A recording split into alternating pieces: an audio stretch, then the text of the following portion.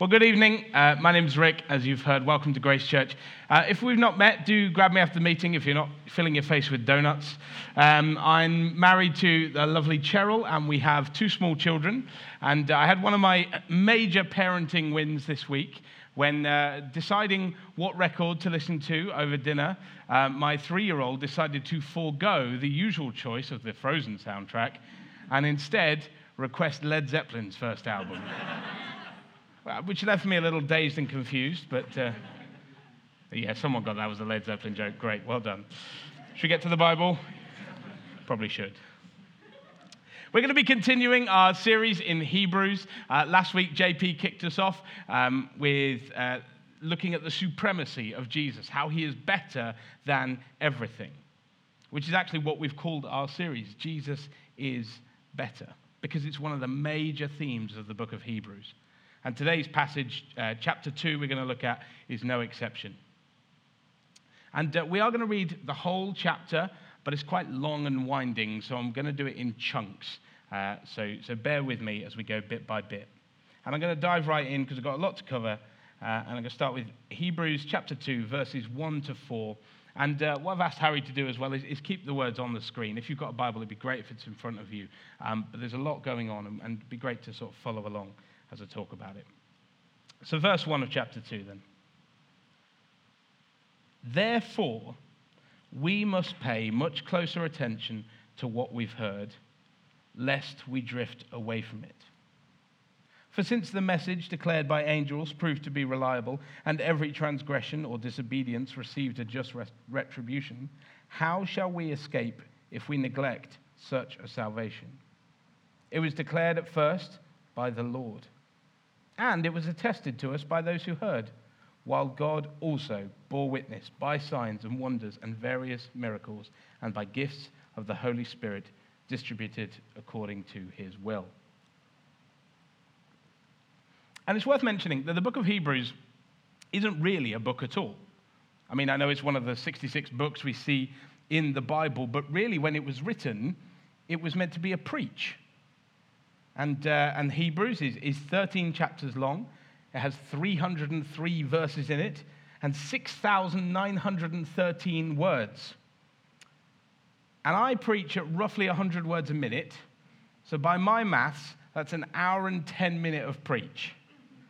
And I want you to remember that when I get to the 25-minute mark and I'm making my final comments and you're starting to lose interest, maybe even consciousness, just remember, it could be worse. But as it's a preach, it's unique in its structure. It's not a narrative, it's not a story that goes step by step. It's not a letter like we see of Paul's letters, writing to churches. Rather, it's written to be heard. And it has these very 5 singular moments that only turn up in this book. Where the writer, or speaker, I guess, takes a little break from the flow of his argument, this bit of theology, that bit of theology, and says, "Wake up!" Thank you, Callum. Jumped out of his seat. Like that. Okay? It's a mild heart attack happening in the corner. And verses 1 to 4 are the first of these warning passages, as they're known. But what is it warning? What's it warning about? Well, actually, let's go back to chapter 1, verse 1. It's not on the screen. I'll just read it out. And it says, "Long ago, and at many times and in many ways, God spoke to our fathers by the prophets. But in these last days, he has spoken to us by his Son." God has spoken. That's how he starts the letter, the preach. Then he rumbles on about angels for a bit, and then we get to chapter 2, and he says, "Wake up!" I won't do that again. Listen to what God has spoken. And as we encounter these warnings through the book, we'll see that this theme of God having spoken and us needing to listen carries through. The next one in chapter 3 says, "Today, if you hear his voice, don't harden your hearts." In chapter 5, the hearers of the Hebrews are described as being dull of hearing. And this all culminates, the last one, chapter 12, verse 25, says, "See that you do not refuse him who is speaking." God has spoken through Jesus. He's spoken a better word by his blood. Jesus is better than all sounds, all voices, and we need to listen to him. That's the thrust of the message of Hebrews. Jesus is better, let's pay attention. And each phase of the book develops this further. Each warning passage builds on the theology that's chatted around it. Here the writer has just been talking about angels, who in Jewish tradition at the time were thought to have had a hand in delivering the Ten Commandments, the law, to God's people, which is the basis of his warning in verse 2. We've got it on the screen there. I'm going to paraphrase. Angels are great, he says. And if they did play a part in bringing God's law to his people, well, whoop-dee-doo. Because verse 3 says, this message, the message of Jesus Christ, the message of salvation, the message of reconciliation to the Father for everyone, this message was brought by God himself in the person of Jesus. And then by his apostles, his witnesses. And then, if that wasn't enough, by God himself again in verse 4. This time in the person of the Holy Spirit, showing signs and wonders. God has spoken, and we must listen. Why? Why? I mean, it feels a little irreverent to say, if God's going to speak, I should probably pay attention. But it's not, because actually the writer of Hebrews gives us the answer, so it's okay to ask. Verse 1 tells us why we should listen. Therefore, we must pay much closer attention. We must listen to what we've heard, lest we drift away from it. Lest we drift away. The imagery here, in its original language and context, is that of a boat and a harbour. And I grew up in Cornwall. In fact, I'm also from Brighton and Liverpool. I'm very coastal. It's probably why I'm planting a church in Newcastle, to get back to the sea. Nottingham's terribly landlocked. But I particularly like, and there's lots of harbours in Cornwall, as you'd imagine, but there's one that I particularly like. We're going to put it on the screen. That's it. Yeah. That's Mousehole. Which is spelled mouse hole. All right. But it's so named because while the harbour itself, the basin, the water that you can there see a dragon in, but normally has boats, that's a decent size. But the gap through which the boats have to get into the harbour is very narrow, very small, hence mouse hole. Just pronounced in Cornwall, Mousehole. And back when Mousehole was a thriving fishing village, the whole village would be involved in the work of fishing. The boats would be out, taking a catch, and then back on land at the harbour walls, there would be the rest of the village with torches and fires, lighting the way back to the harbour. And this was known as the Mousehole Lights. And these days, what we have here, because fishing has kind of gone out of the area and tourism's king, you now have an electric display of the same idea with a dragon. Thanks, Harry. When we put our trust in Jesus, our course, our direction is totally changed. Where before we were lost at sea, tossed about by the waves of life, now God has set our prow to face the harbour with a promise of coming home to rest with him eternally. But the warning here is to not drift away. Don't miss the harbour. The book of Hebrews was written to a group of Jews who'd become Christians. But somewhere in the slog of life, living out the cost of Jesus, they were tempted to drift away. And this is because, actually, I say slog of life, this was serious stuff. They'd stopped being Jews and they'd become Christians. Many of them, that meant, had lost their families. They'd been disowned. They'd lost trade opportunities, employment. Which I think is quite difficult for us to get our head around. Because broadly, if someone becomes a Christian in our country, someone goes, yeah, all right, it's a bit weird, but you do you. But I think actually we can see ourselves in the story. We've all had to pay a cost, one way or another, to follow Jesus. Maybe you grew up in the church, and then you came to uni and you had to make a decision. Am I going to follow the faith my parents brought me up in? Am I going to commit to the local church, or am I going to spend time with the student union? Am I going to spend time doing all the activities that uni offers? Maybe some of you are making that choice at the moment. Maybe you became a Christian later, and you did have to pay a cost. You were in a relationship, and the other person didn't want to follow Jesus, or it was inappropriate, and you had to lay that down to follow Jesus. There are some of us for whom actually this family ostracizing is not as distant as we like to think. Different religions. Be that no belief at all, which is a religion, or Islam, or whatever. We've all had to pay a cost. And we don't want to be like these guys who were tempted to revert back to their previous Christian lives. Previous Jewish lives, I should say. To drift off course, to miss the harbor. And this should unsettle us. It should.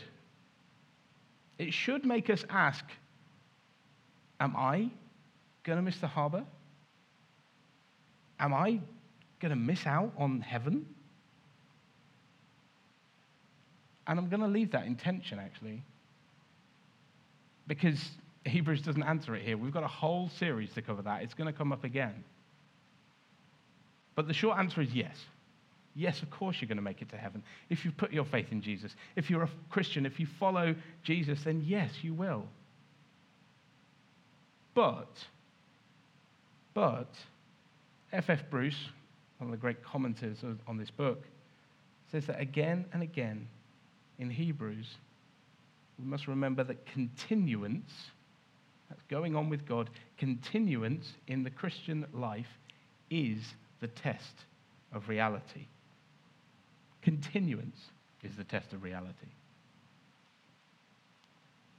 You want to know if your faith's real? Tell me in 10 years' time, 20 years' time, 30, 40, 50, 60, maybe some of you 70 years' time. Continuance is the test of reality. And I know that some of what I'm going to say now is a little bit beyond where you're at the moment. You're just fighting the fight of the moment. Can I still be a Christian? Can I make those costs? Well, do you know what? In some ways, the fight is easy. The slog is hard. Because you tell me, when you've bought your first home, when you never had money before, and everything that you had, you zealously gave to the church, you gave to Jesus and his people.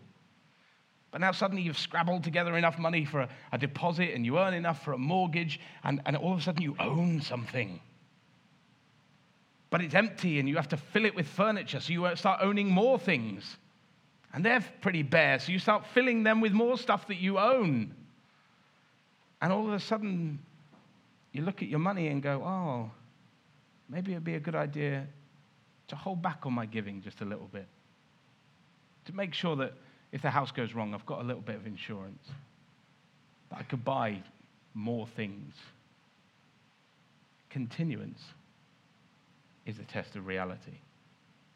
Some of you may have children. Blow me.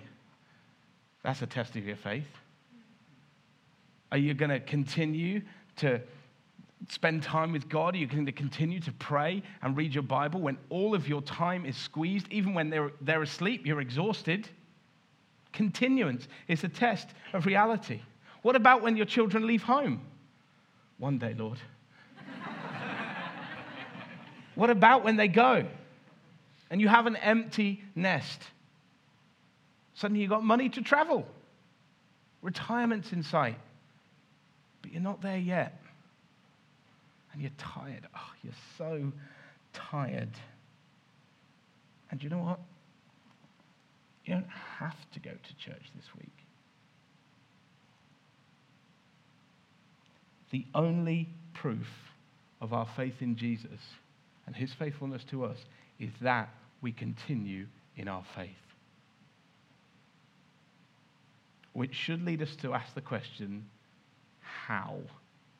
How do I continue? How do I follow the Mousel lights and stay the course and land in eternal safe harbor? Well, this is the theme of our passage today. Let's read on verses 5 to 9. And it's almost like the warning passage never happened, because he picks up the theme right where he left it at the end of chapter 1. He's been banging on about angels. He talks about them all over again. Verse 5, for it wasn't to angels that God subjected the world to come, of which we're speaking. It has been testified somewhere, and I love that. You know, this is scripture, right? This guy got away with, I don't know which it is, Psalms 95. You ever feel like you want to contribute and you don't know where it's from? You have permission from the writer of Hebrews. You'll be fine. It's been testified somewhere. What is man that you're mindful of him? Or the Son of Man that you care for him? You made him for a little while lower than the angels. You've crowned him with glory and honor, putting everything in subjection under his feet. Now, in putting everything in subjection to him, he left nothing outside his control. At present, we don't yet see everything in subjection to him.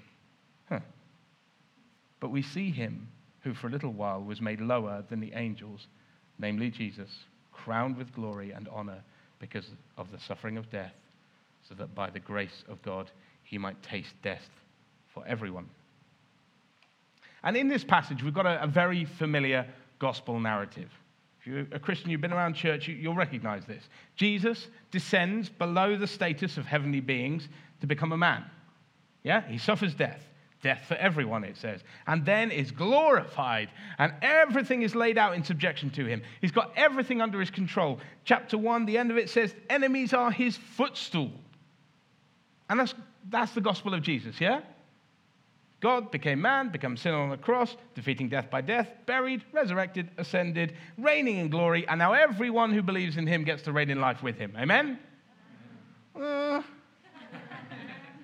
Because then, if that's true, why is life so hard? Why does every day feel like a fight? Why do we never quite have enough money to pay the bills? Why do our families never quite get on? Why do we feel like we have to strive to be noticed in our social circles, at church, at work, at uni? Well, it's because verse 5 says, we're speaking of the world to come. Future hope. Jesus has defeated death. He's resurrected. He's glorious. And one day, everything will be subject to him. Evil will be destroyed, but that day has not come.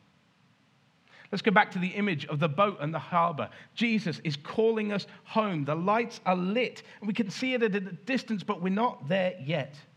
The still waters of the harbor are a sure and certain promise. Heaven awaits us. Hallelujah. And just like the fishing villages of old, when the boats came back, the whole place was involved in celebration and a great feast prepared. But we're not there yet. And this life, whether you know Jesus or not, is as one on a storm-tossed sea. Every day brings its challenges. And the Christian life isn't without trouble. In some ways, you even get more. The difference is that for those who follow Jesus, the lights in the harbour have been lit, and we're on our way home. There is future hope. But what about now? Let's read verse 10. For it was fitting that he, and by the way, some complicated grammar going on here, so I'm going to help us out. For it was fitting that he, God the Father, for whom and by whom all things exist, in bringing many sons to glory, that's us, should make the founder of their salvation, Jesus, perfect through suffering. For he who sanctifies, that's Jesus, and those who are sanctified, that's us, all have one source, which is God the Father.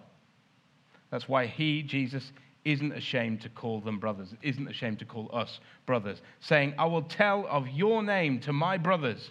In the midst of the congregation, I'll sing your praise. And again, I will put my trust in him. And again, behold, I and the children God has given me. Here, the writer doesn't even pretend to know where those things are from, but there you go. This passage tells us that Jesus is our brother, and he stands with us. Which is great, because even this future hope that we're promised could feel a little hopeless if we don't have assurance that we're going to make it home. Sure, we could say, the lights are lit in the harbor, but I've got to deal with the waves out here. Well, my God is the God who rules the wind and the waves. My God is Jesus, who calms the storm, who walks on water, who splits the sea.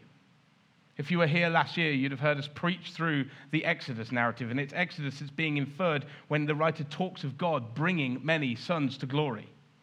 This word bringing here means leading or taking through, just as at the Red Sea, when the impossible happened, when the Spirit of God breathed on the waters and they rose in banks on either side, and the people of God walked right through on dry land. Just as that, in the same way, in the incarnation of Jesus Christ, the impossible happened when the Spirit of God breathed on a virgin's womb and the Lord Jesus was conceived, the second person of the Trinity, the everlasting one, the bright star of heaven, God made man, who made a way through suffering for many sons to come to their Father in heaven.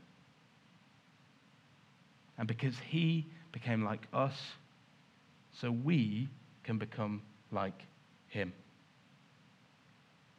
Verse 11 says, he who sanctifies, Jesus, and those who are sanctified, us, all have one source. We who believe in Jesus are now the children of God. His Father is now our Father. His status as the Son of God is now our status as sons and daughters of the Most High. And he, Jesus, is our brother. In my family, I'm the eldest of 3 boys, so I know about brothers, and we share an exclusive relationship.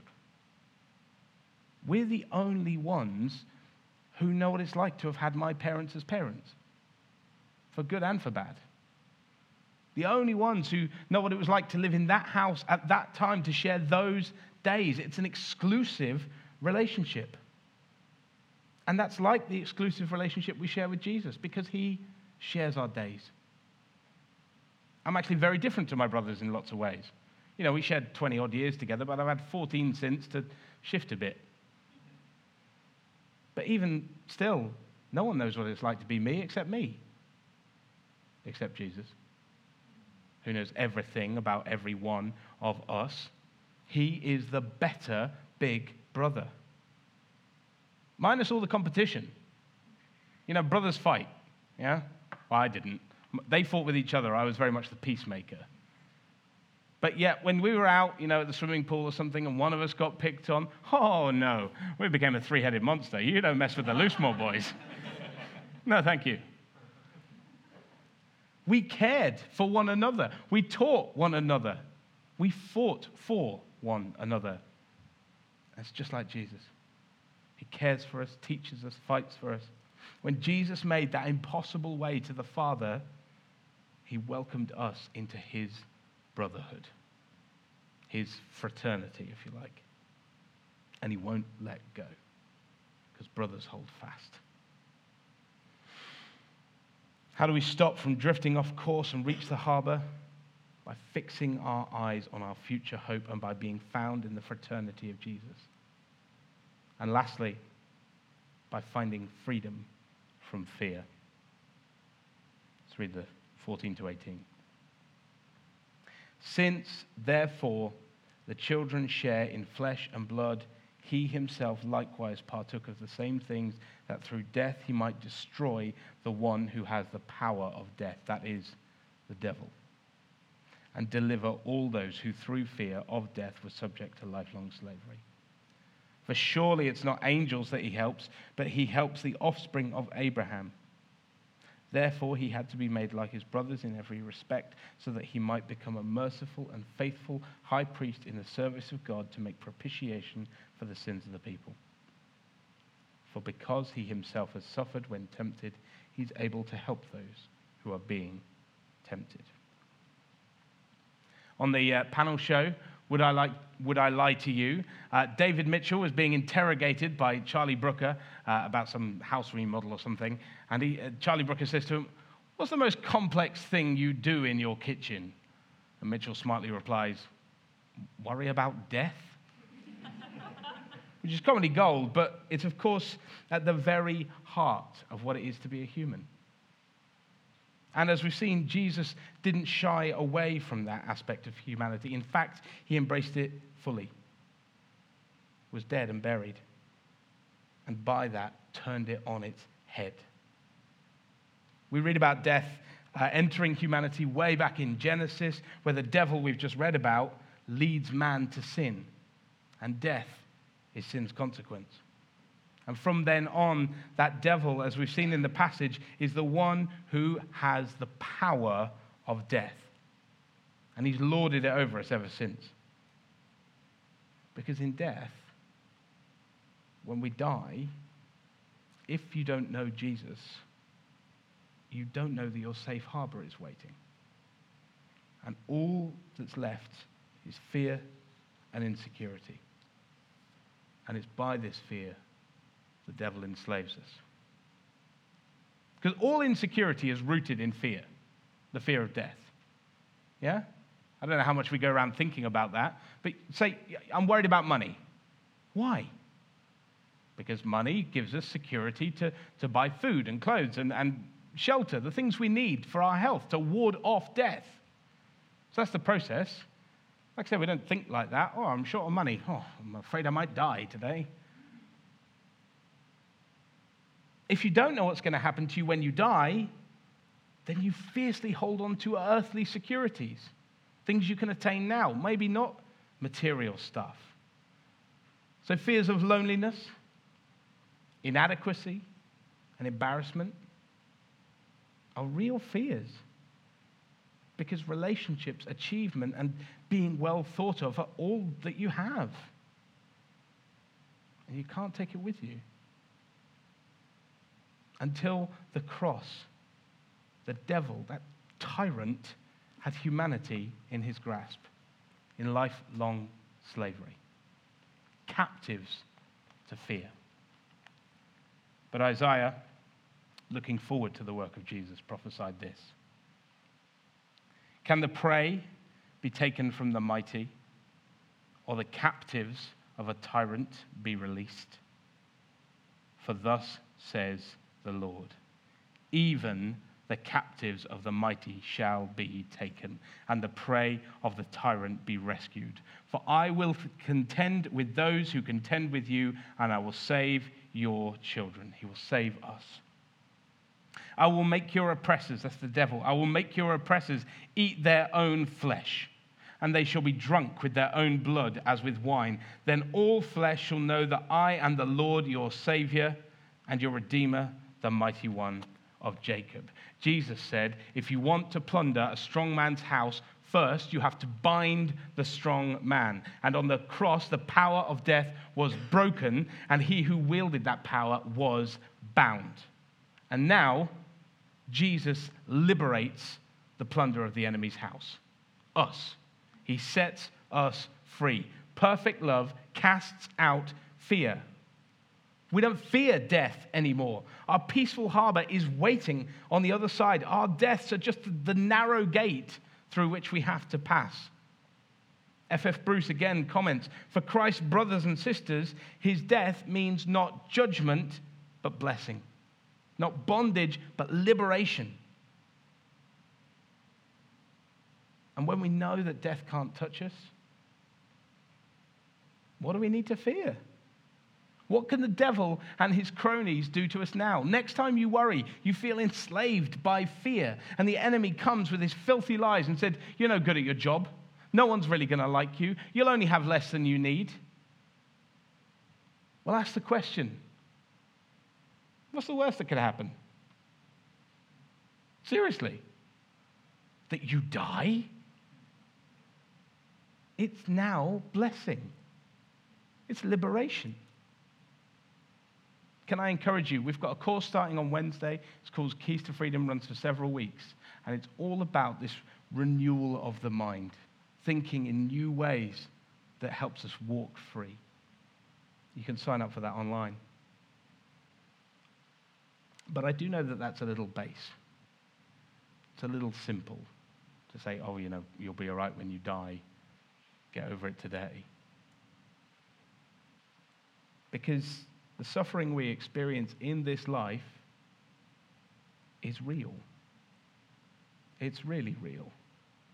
It really hurts. But we have a still greater hope than just beating the devil at a game of logic.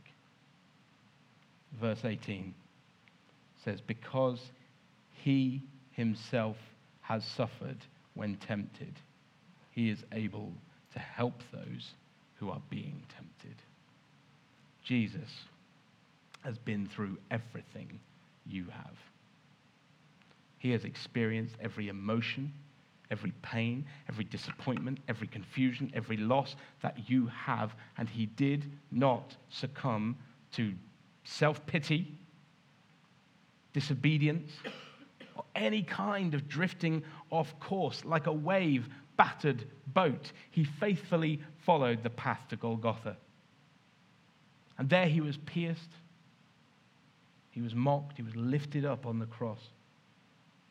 Without a word of complaint, he overcame every torment to pass through the gates of the harbor and is now crowned with glory and honor.